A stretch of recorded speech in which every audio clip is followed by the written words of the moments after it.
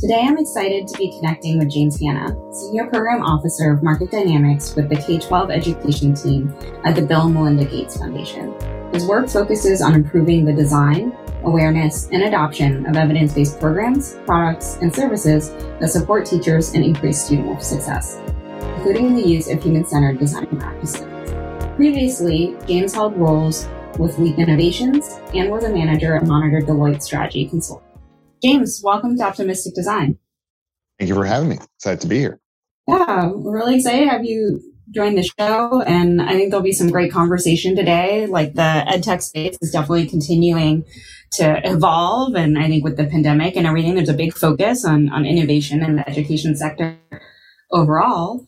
Maybe just to get things started, you've had sort of a unique background with a couple of shifts in your career, from engineering to strategy for growth and mergers and acquisitions, and now to education. Can you share a bit about your path into education as an industry? Of course. It's definitely been winding, but it's sort of grounded in sort of like the first gen experience. Since I was a child, I was so interested in technology and innovation, and the push from my parents was, of course, to get a solid professional job. So first went into engineering.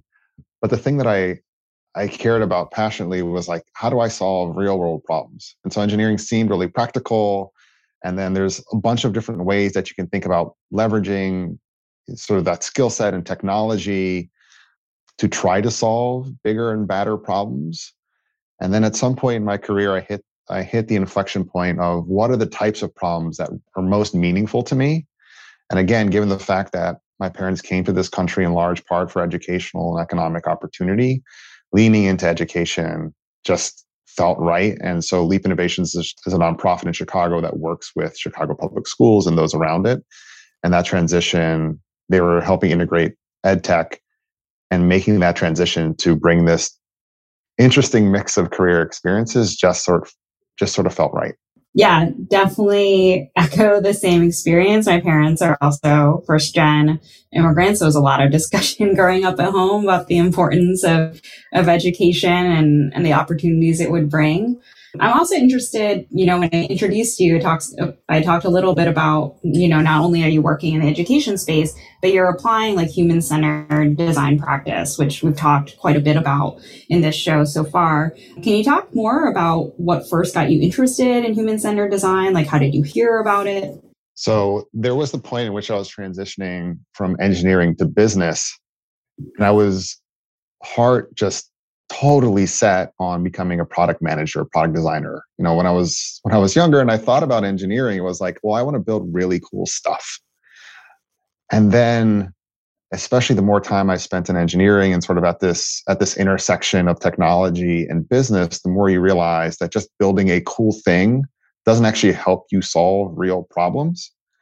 And so I discovered a dual degree program that mixed design thinking and innovation with the traditional business school experience. And that was it felt so relevant for me because I just had that sort of intuitive, sense of the problem that the cool thing doesn't necessarily help. And thinking about practices and approaches that can help you better understand how to help who in what context and where does technology actually fit to do that. It just felt right. And then once I started getting into it, and one step leads you to another once you're down the path. And are there any people or organizations or sources that really influenced how you approach design and innovation from that lens? One of the practices that was sort of close to the program that I was part of was Doblin and the 10 types of innovation. And that one, just being able to think more holistically about it is not just product innovation. It is a product that sits in context, that sits within institutions and markets and all these other factors. That one really resonated and helped me think about, I've always loved to think about problems as holistically as my brain could possibly handle. And so bringing into it all these other factors definitely resonated for me. And so shifting gears from your background, I'd love to talk a little bit more about the K-12 education team in particular. Can you share more the mission of the K-12 education team and your role there? Of course. The U.S. program at the Bill and Melinda Gates Foundation focuses primarily on improving sort of the life outcomes, being able to have steady pay and a meaningful paying work, especially focused on students who are Black, Latino, and come from low income backgrounds. So as we think about the K-12 strategy within that, we are really focused on that K-12 educational experience and increasingly on math, which can be either a language that and skill set that unlock a lot of opportunities for these students or holds them back. And so we are currently in a strategy refresh period. We'll be coming out with some new exciting stuff, but it is largely going to be focused on helping these students, especially in attaining math, which can be a gatekeeper for too many people. Yeah, thanks for sharing that. And I know on our end, we're very excited to see updates that will be coming out from your team soon. So, we'll keep eyes on that. And then talking more about your role. So your focus is on market dynamics. Can you talk about what that means more day to day? Yeah. And apologies for that. That is a little bit of inside baseball. It is a particular term within the foundation that carries salience across the context in which we work.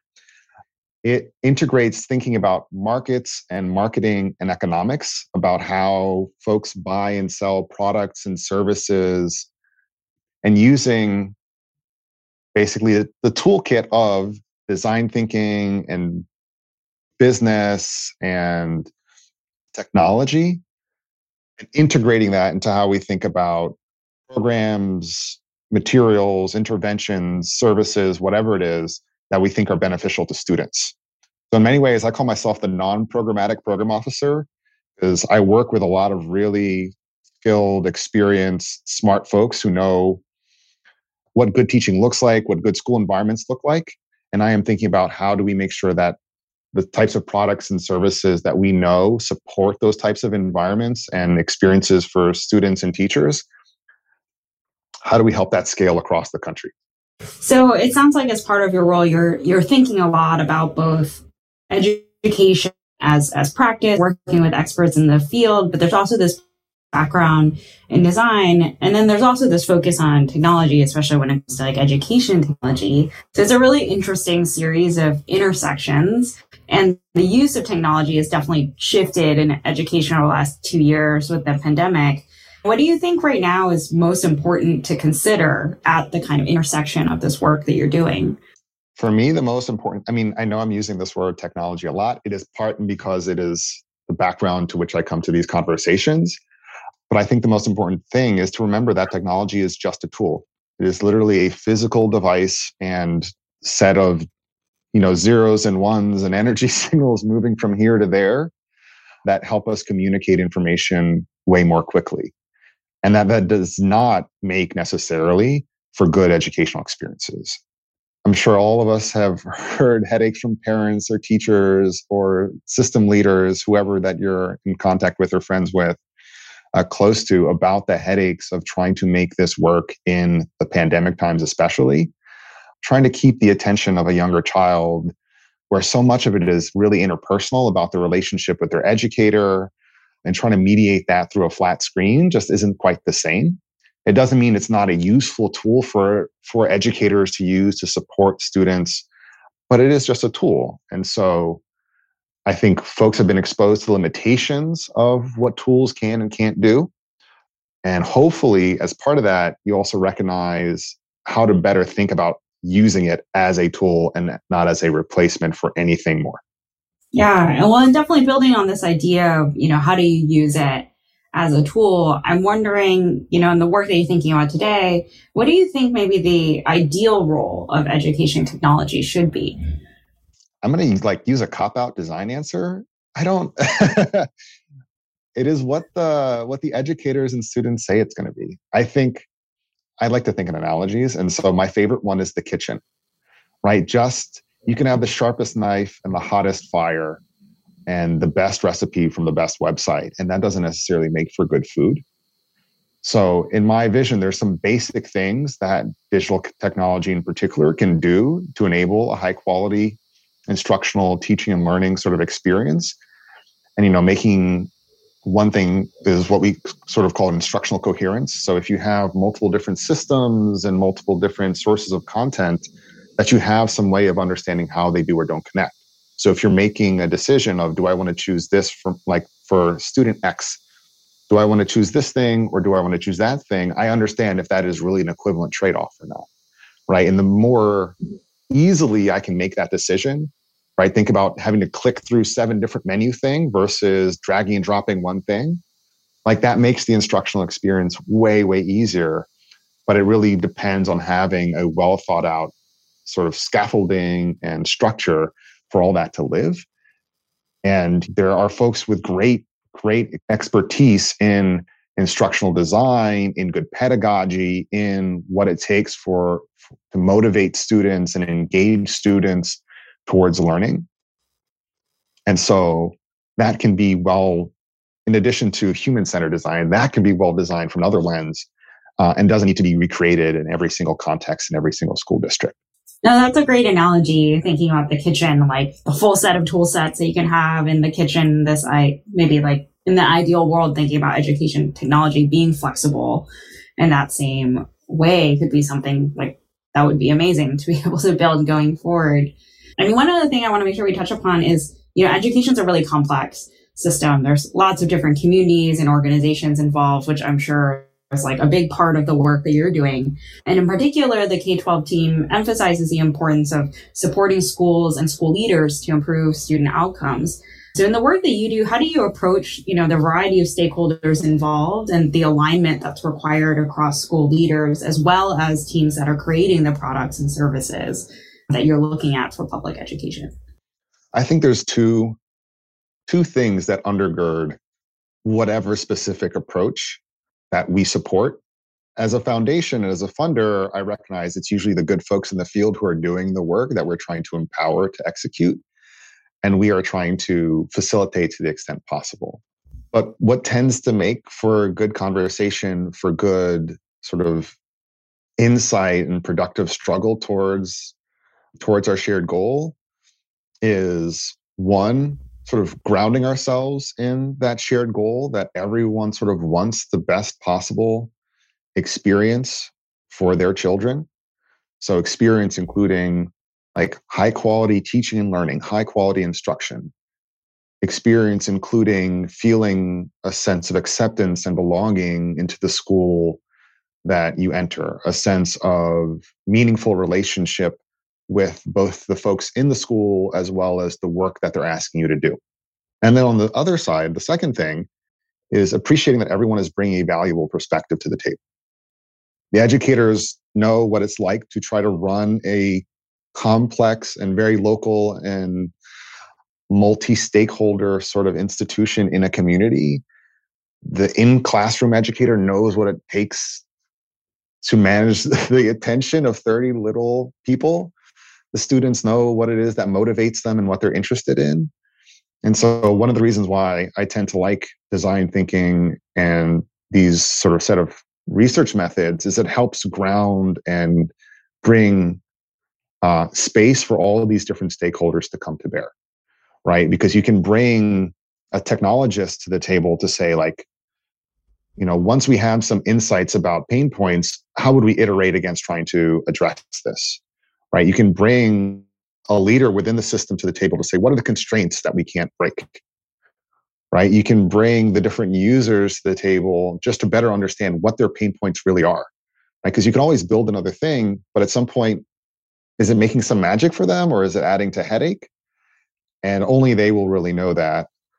Though I know this is not a real quote of his, but there's the old Henry Ford quote about building a faster horse, and everyone's still bringing a unique perspective and a valued perspective to the table. It's just making sure that you have some structure and some way to respect and integrate them all. No, I think it's a really important point about the diversity of perspectives and the different insights that they bring to the table, so that you're really solving not just like the right thing for one group, but actually ultimately like the right thing for the whole system. And so in addition to the complexity of all the stakeholders that are involved, there's also this question of scale, right? The goal of the K-12 team is to drive towards high quality public education across the United States. So in addition to the complexity, how do you think about designing at a national scale?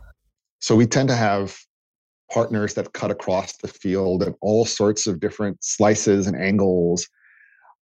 And so, I mean, essentially, regardless of who you talk to, you recognize that they are all operating against many, not against, but within many, many contexts, right? So going into a school in a rural versus suburban versus urban area, going to a school in the Northeast versus Midwest versus South versus Southwest, like any different slice of the country that you take, you are talking about very, very different contexts. I think that that needs to be sort of design criteria and something that is mentioned whenever you start making assumptions of like, does this go there? Mm-hmm. Right? Like if I have this insight from a program or product or service used in one place, what of it might actually be distilled and taken to another? So again, when I think about the role of technology, I think that is the thing that most easily scales, right? Humans don't scale. We're everywhere, but we're all unique. We all have our different experiences. We're all living and attached to these different contexts in meaningful ways. And so my ambition, especially as the markets person, is not necessarily to try to change to change or modify that, but rather to do as much as I can that whatever we think is scaling is flexible enough to meet more people where they are, mm-hmm. right? In ways that supports this shared set of values of good experience, of good instructional learning and sort of relational experience for students wherever they're going to school. And so there is a natural trade-off between the extent of change that you can imagine, again, recognizing that technology is just a tool in these contexts, even if it comes with high quality professional learning around it and a lot of coherence, that a lot of it is still going to be the educators in the place and in their community and in the relationships that they have. And, you know, some of it is just out of my locus of control. And I have forever ambitions to try to support more and more than I'm doing currently. But, you know, if we are supporting an instructional materials partner to build something new for a new state adoption or for a new major city or whatever it is, that they were thinking about how these various contexts and needs and user experiences come to bear as they think about that. Yeah, no, I really appreciate like the focus in this answer on context. I think, especially for education, we're talking about so many different contexts and so many different places with such a variety of communities that are involved. And one of the things I think is really interesting is you're bringing up context and this role in both scale, but sort of also like right sizing for communities. Is the role of design, especially human-centered design as a practice and equity-centered design as being practices that are sort of grounded in how do you understand context? How do you gather insight for context? So as you think about like those disciplines in particular, which I know is part of your work, like what do you feel is the role of design, especially human-centered design and equity-centered design in shaping the future of education? I'm just going to harken back to my sort of the experiences and expertise that I come in with. Like I think of it a lot as an engineering process where you start yourself grounded in your users and you think about these users in their various contexts to try to better understand why the status quo just isn't working for them. Sometimes it's working well enough, but there's clearly pain points in the system right now. And then I am the markets person. I am not a policy person. There's a lot of other elements of the system that might be affected. But as I think about technology and I think about the role of markets in particular, is about how do we bring things that could scale, whether it's regionally or nationally? How can we make sure that, how can we support the folks who actually own those things, rather, especially as a funder, in making sure that they are meeting as many users where they are? So if that means better understanding school X in the South versus school Y in the Midwest, or there's lots of ways to think about context in terms of how do you define those communities? How dense are they? What is some of the historical context that makes the attendees of a school that shapes the attendees of a school? What is the access to resources that they have both in the school and out of the school, right? There was a project that we supported where they had a fairly high quality instructional product, but they saw that homework engagement rates were pretty low. And the truth of the matter is that's a proportion of the students basically did not have stable internet access when they got home. So what they decided to do as part of their building and prototyping and testing was, what would it take to get some level of access to these digital homework items onto a cell phone, and in a way that did not take too much bandwidth, that could be reliably synced, that would work into the rest of the system. So there's all these other questions, but it's based on the knowledge of that context, right? So looking more deeply across that, it's sort of, you just pull from the user experience and then you just go backwards to the technology, to how does it enable, how does it address at least part of the problem. Mm-hmm. Yeah, no, that's a really helpful example, I think, just to bring to life the way in which you could solve a problem, like using this kind of approach. And I'm also wondering more specifically, like, are there specific skills or practices that you apply or teams you work with apply that you think are especially important to consider when designing education? Again, this is a complex engineering problem, because it's not just, does the thing look nice and can you click through it? There's a lot of intention that goes into, is this designed well to support the educational experience? And there's a lot of research, there's a lot of academics, there are a lot of very skilled practitioners that know about what does it take to get to high quality instruction, and not just the materials themselves, not just the expertise of the educator, of the teacher that's working with the students, but all sort of the relational and context elements of the school, right? Is there a sense of sort of psychological safety within the school so that someone can offer an answer that is par baked and be responded to in a way that doesn't shut them down, but helps them continue to think out loud and process and learn with their peers? So there's like a specific set of expertise, especially in the education sector, that I think is really, really important to integrate into design practice. And then on the design practice, more specifically, of course, there's basic questions of empathy, but then there's recognizing how experiences can be very different from the one that you came in with. So challenging your incoming biases around when someone says this about, like, I can't access this when I get home. Mm-hmm. Like, if you didn't think about the context of their home being substantially different than yours, right? If you came in and if you flew in to interview someone from a plane, like, you're already coming in with a level of access to resources that might not be true elsewhere. So being able to challenge those biases of, like, what are the real contextual factors that I might not see, right? How are they communicating in ways that I might not understand, are super important. And then the last one is we tend to think with a lens around targeted universalism. I know that this comes from UC Berkeley, and it is often think of as an advocacy approach. But I sort of interpret it to think about, if you want something to be flexible and useful across different contexts, you need to think about sort of the unique, quote unquote, unique users. I know it is often called extreme user research, but you think about the unique users in unique contexts and how those pain points could be significantly different. And then how can you design to meet multiple, if at all possible? So those are a handful of the ones that we tend to think about. And then when we work, and especially with partners who go into the field and are doing the actual work, we work with them to make sure they are elevated. Mm-hmm. No, those are really helpful principles to think about. I think I'm just thinking back to, like, work that I've done in the education space. And I know work that we've partnered with you and your team to do.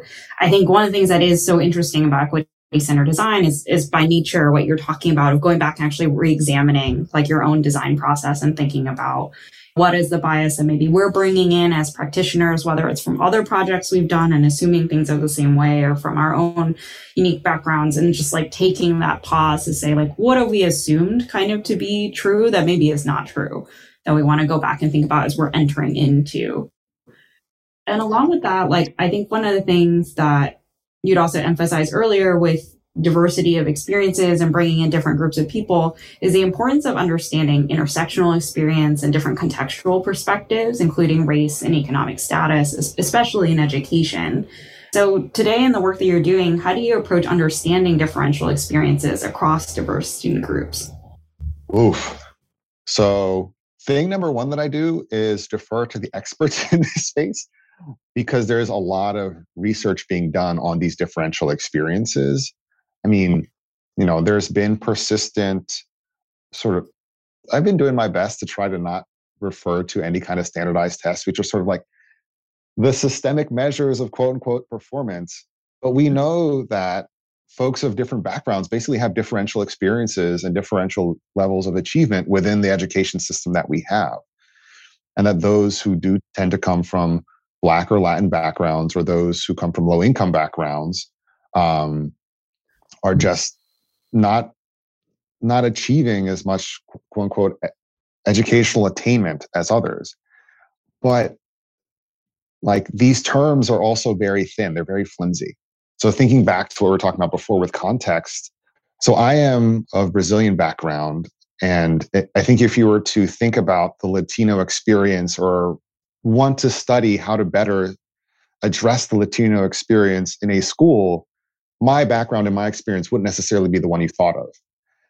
That said, depending on who you were, you could come up with many, many different sorts of experiences that you could focus on. If you came from the Southeast and were very familiar with sort of the Chicano experience, or you're in New York and Philly and thinking more of the Boricua experience, like, these are all valid experiences that have their own nuance and culture and histories in their communities that affect how the students show up to school and affect the types of stories and problem sets once you get into the instructional materials that they resonate with.